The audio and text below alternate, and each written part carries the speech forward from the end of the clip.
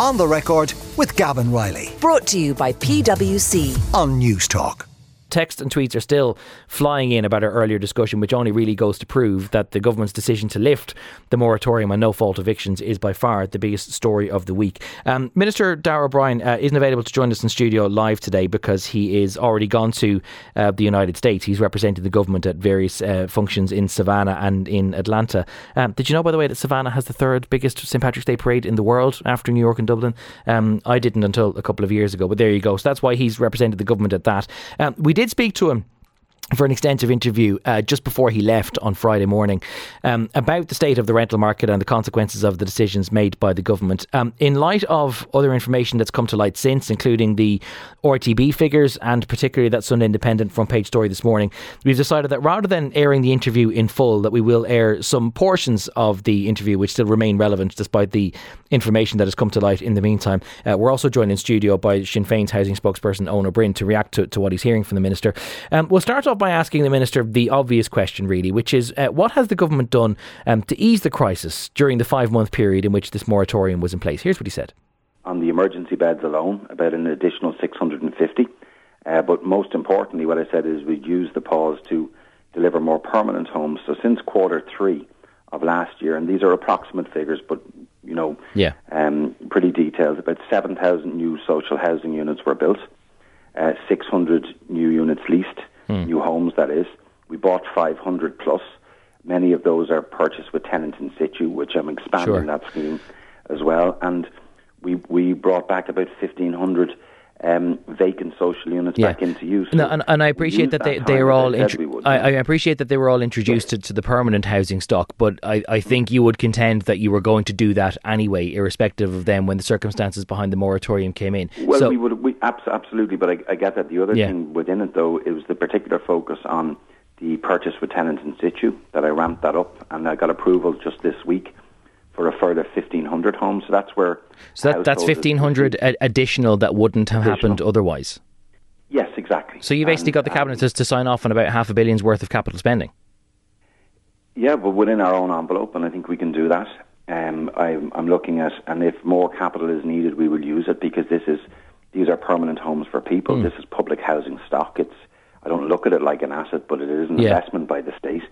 So, and that's what I've always tried to turn away from, the dependence on long-term leasing, which in some areas that is needed for specific accommodation, but we've moved away from that.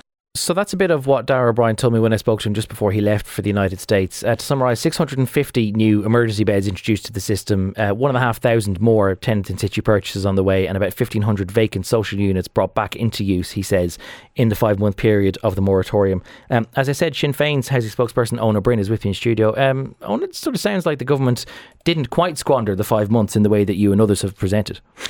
The very opposite. In fact, the government missed their social housing targets last year. They were to deliver 9,000 units, and the Minister has just admitted in your interview that he'll only have delivered about 7,000.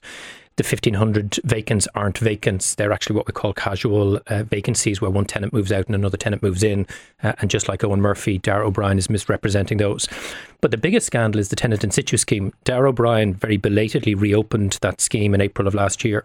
But the problem is when he did, he left the decision making to the local authorities. And what most local authorities are doing is using their ordinary rules for allocating properties when making decisions about the purchase. Okay. Just to make clear for people who aren't fully up on the details, by the way, tenant in situ is the agreement where if a property is being sold and there is a tenant in situ, that rather than turfing out the tenant and potentially having them exposed to homelessness, that the local authority simply buys the property instead, so that the tenant can stay exactly where they are. Absolutely. And for example, in my own local authority, 108 landlords have offered the properties over the course of the last year to be purchased by South Dublin County Council. Only 3 have been purchased. In October of last year, I wrote to the Minister and I also gave him a draft circular setting out how that scheme needed to operate. They needed to suspend the ordinary allocation scheme. They needed to have a presumption to buy subject to cost and condition of property. And crucially, they needed to give the local authorities additional resources so they could expedite those purchases. We've only actually seen 13 such purchases across the 4 Dublin local authorities since the scheme reopened. The numbers are tiny, and Darragh O'Brien is refusing to take the very constructive advice of the opposition on how to improve that scheme. So just like his social and affordable housing targets that he's missed in the last 3 years, that target of 1,500 tenant in situ is meaningless if he doesn't change the scheme. and give the local authorities the staff to proceed. But if with the purchases. if he's talking about backing it up with having an extra capital budget, like he said there, that he effectively conceded that he's got the cabinet to sign off on $500 million worth of extra capital spending, and if it's now coming with a ministerial imprimatur where it's not being left up to local authorities to decide how to do it, if he's telling them to buy the properties, does that not then speed it up in ways that you want? But you see, the problem is Darragh O'Brien saying that in an interview to you isn't what's required. Darragh O'Brien needs to draft a circular. That circular needs to set out the changes to the scheme that we've recommended, and that needs to go to the local authorities. And he has not done that as of yet. So there's every prospect that he could do it if he's talking about amping it up to the scale that he is. The question I'm asking is, given that the government introduced a ban on evictions last October and we were promised additional emergency measures, why didn't he do that then? The most important question you asked, Darragh, is what extra did he do above and beyond what he was going to do anyway over the course of the eviction ban? And he didn't take any additional measures. On top of that, despite the fact that the government are ending the eviction ban at the end of this month, which is the wrong decision, there is no immediate measures being put in place, particularly given the fact that we're going to have thousands of notice to quit fall due in April, May and June, and that's really the crisis that we should be focused on. On that note, I did put it to Darragh O'Brien, and let's play his answer now. So this is clip 2 of the ones that we've got. I did put it to Darragh O'Brien that the planned benefits that he plans to introduce for tenants, like for example expanding the tenant in situ scheme, that'll take a while to deliver, because naturally every property that a local authority wants to buy gets tied up in conveyancing, for example. Likewise, he wants to give tenants the prospect of having the first refusal to buy a home if the home that they're living in is currently being sold. So I did put it to him that the planned benefits for tenants are going to be a little while away, whereas the downside, the prospect of eviction, is going to be the reality in 3 weeks.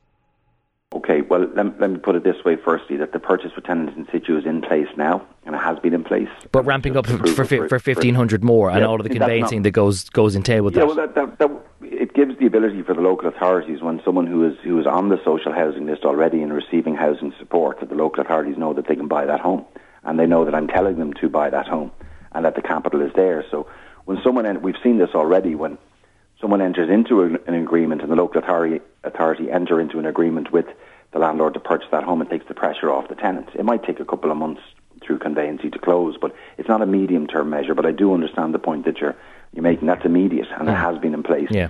The other position in relation to the first refusal, yes, that will require legislation, and the first refusal will allow people to buy, and in some instances, if they can't afford to buy, that I'm going to expand cost rental, which to those homes as well, and we'll do that through the AHBs.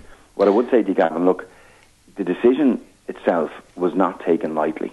Okay, we've a rental market and a rental system on the private side that isn't functioning as it should be. We've lost thousands of tenancies over the last 5-6 years, and I genuinely believed, based on the advice that I got and the research that we've done, that a further extension, whilst in the short term may be a more popular move to make, would actually do more medium-term damage and extensive damage, and could damage that sector irreparably. So that's Darragh O'Brien talking about the short-term versus medium-term consequences of the decision that he's made this week. Eoin O'Brien, a decision that he says he didn't take lightly, but that if the rental system isn't functioning, effectively what he's saying is that what's going to happen now, although it will result in an increase in homelessness in the short term, that it is the least worst option. That if he extended it, as your party and others have proposed, that it would only result in a further flight of landlords from the market, that they would all sell up, that the property will be taken out of the rental sector and someone would buy it and presumably then become owner-occupier. And that in the long term is bad for tenants, worse than what the government's going to do now.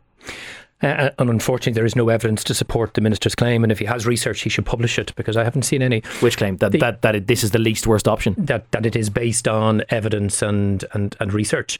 The problem with the private rental sector is it has been shrinking for 7 years, and no government, neither the last nor this, has put any measure in place either to address that or to provide alternative social and affordable accommodation for people who are displaced by the shrinking of the private rental sector. All of the independent research that we have from the Residential Tenancies Board, and they presented to our committee, the Oireachtas Housing Committee in December, shows that there is a cohort of single property landlords, for a variety of reasons, are going to continue selling. They were selling before the ban on evictions, and they're going to sell if the government doesn't reverse this decision and ends it at the end of March. So actually what government needs to focus on is What do they need to do to ensure the minimum level of homelessness as single property landlords are selling up? And there's two ways of doing it. One is immediately expand and accelerate the tenant in situ scheme, not just for social rental, but also for affordable cost rental. Okay. And again, that's what he's doing, though, isn't it? It's not, you see, and this is the big problem. There is an affordable cost rental scheme at the moment. It's called the Cost Rental Equity Loan. Local authorities or approved housing bodies have access to that. All Dara needs to do is to say to the approved housing bodies today, they can now come to him with proposals to purchase properties for cost rental. So they're closer to the ground. They know where there's a property coming up. They know where there's a tenant that's going to be facing homelessness. Even more, they can be proactive and come to him. We have one. It's Tatney House. It's in Dublin 8. It's over 30 families. There's an approved housing body who's interested in it, but the minister hasn't opened that scheme. He's talking about maybe at some point in the future he'll extend cost rental to tenant in situ. Yeah. But the other thing is we need a COVID-19 emergency response. I mean, Elaine Loughlin made the point earlier in your discussion that we need to learn some of the positives from COVID. The government has access today to emergency planning and procurement powers. If they were to use those and specifically target derelict and vacant homes and new building technologies, they could, in addition to their already minimal targets for social housing this year, increase the number of homes, both social and affordable, available. Okay. But that requires the ban to be extended, because here's the problem. Local authorities are telling us at the moment they don't have the staff to process the tenant in situ applications that they're dealing with. Landlords aren't going to hang around. I've dealt with a number of cases where families became homeless because a landlord in good faith waited 3, 4, 5 months for a decision by the council, didn't get one. So it's quicker to sell it to a private sector buyer then. And the real issue is this, right? Like, this government has no interest in the private rental sector in terms of tenants. It's really clear that government made a decision that, yes, is unpopular with tenants, but is actually popular with landlords. This idea that they made a tough decision and they really kind of laboured over it. We have a situation where in 3 weeks' time, thousands of notices will fall due.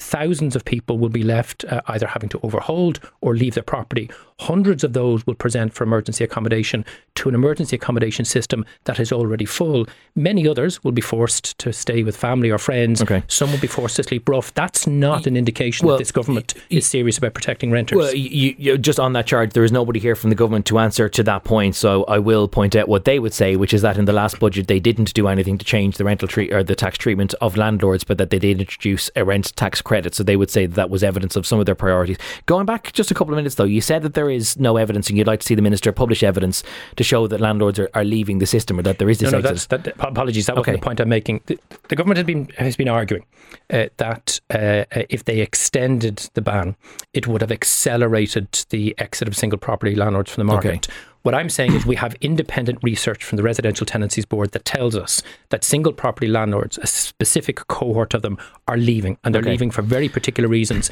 The extension of the ban wouldn't have any impact on that.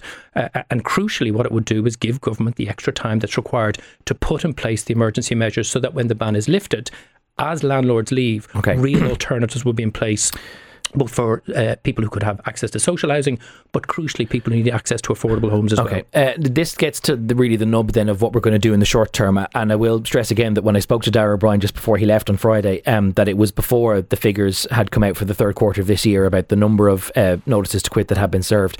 I asked Darragh O'Brien what he says to people who in 3 weeks will find themselves losing their current accommodation and who can't afford anything else, so simply will therefore have nowhere to go. And you look at any quarter, that notices to quit that are issued, they don't correlate exactly to that additional number of people or households going into homelessness.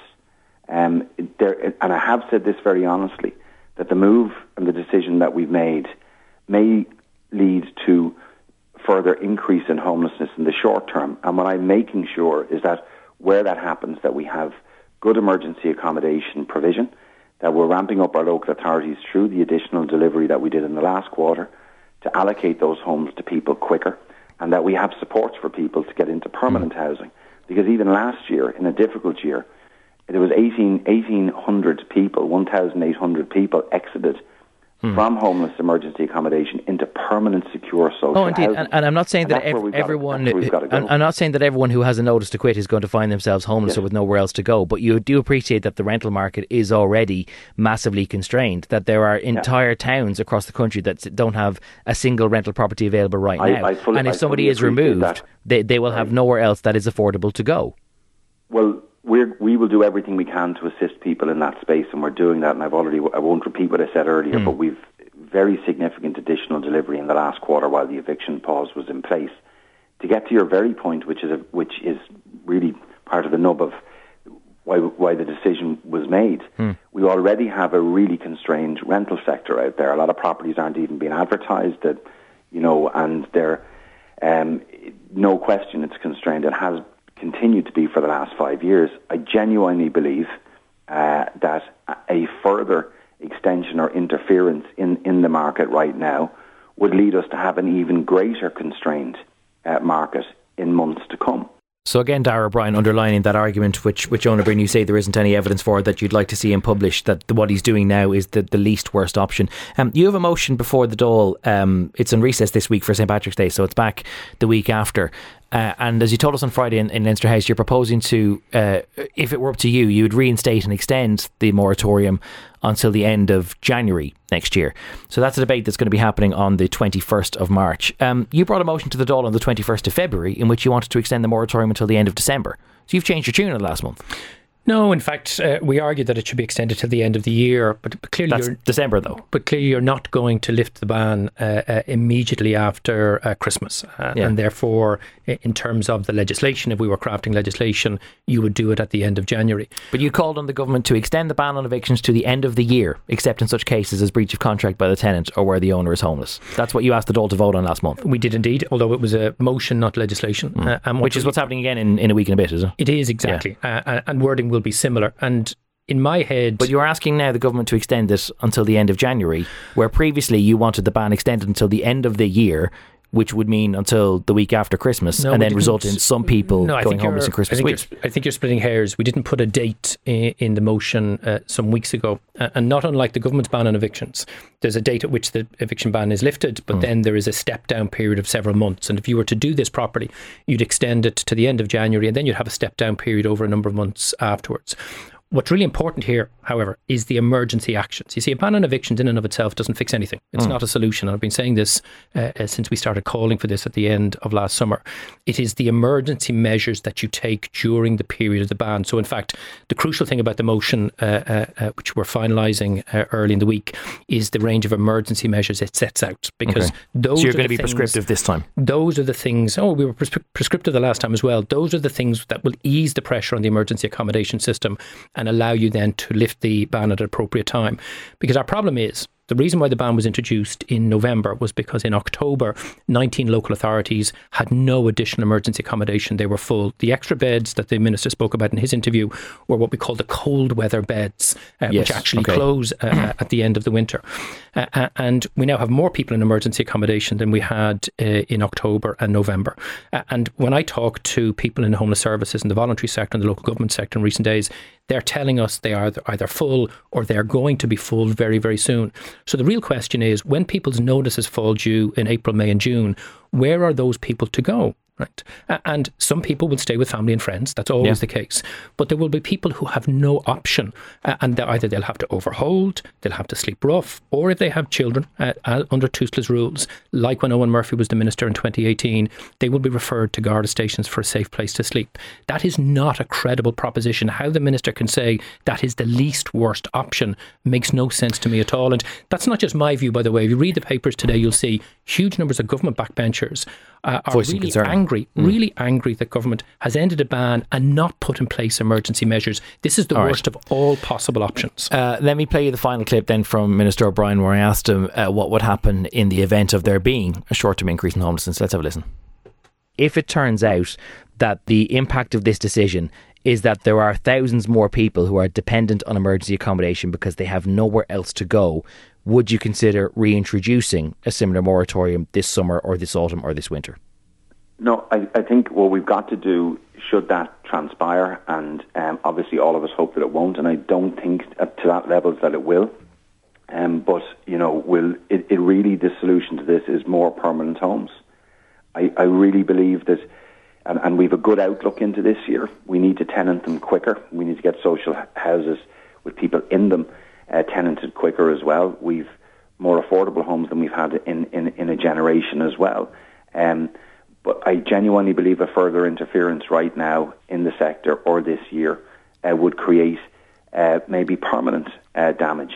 I would not have stood over a situation where, knowingly that if I made a short-term decision that would maybe popular in the short term, that would have more medium and long-term severe damage to an already constrained sector. That would be an irresponsible thing to do. And I think those who are calling for that for that to happen on the political side know that too, and are being irresponsible in their calls for that as well. Okay, given that final word from Darragh O'Brien, I'm going to have to give Ona Bryn the final word, and I want you to respond to this text, Owen, who says, my God, listening to Owen and Sinn Féin's policy, they're so anti-landlord, they're driving out landlords. Quickly, please. Absolutely not. In fact, we need a functioning private rental sector that works for tenants and landlords. You will find it impossible to find a single occasion where I've attacked landlords.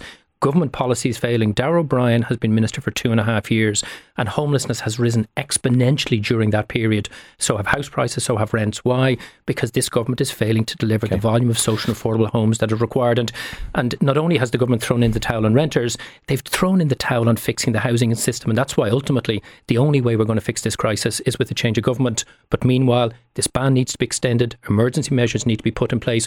Otherwise, we will have a homeless crisis on a scale we have never thought possible. Your motion is in the Dáil in 9 days' time. We will see exactly how that debate goes when the Dáil comes back after the recess. Ona Bryn, Sinn Féin spokesperson on housing, thank you very much for joining us in studio. On the Record with Gavin Riley, Sunday morning at 11. Brought to you by PwC. Great minds think unalike. Different skill sets, diverse opinions, it all adds up to the new equation. On News Talk.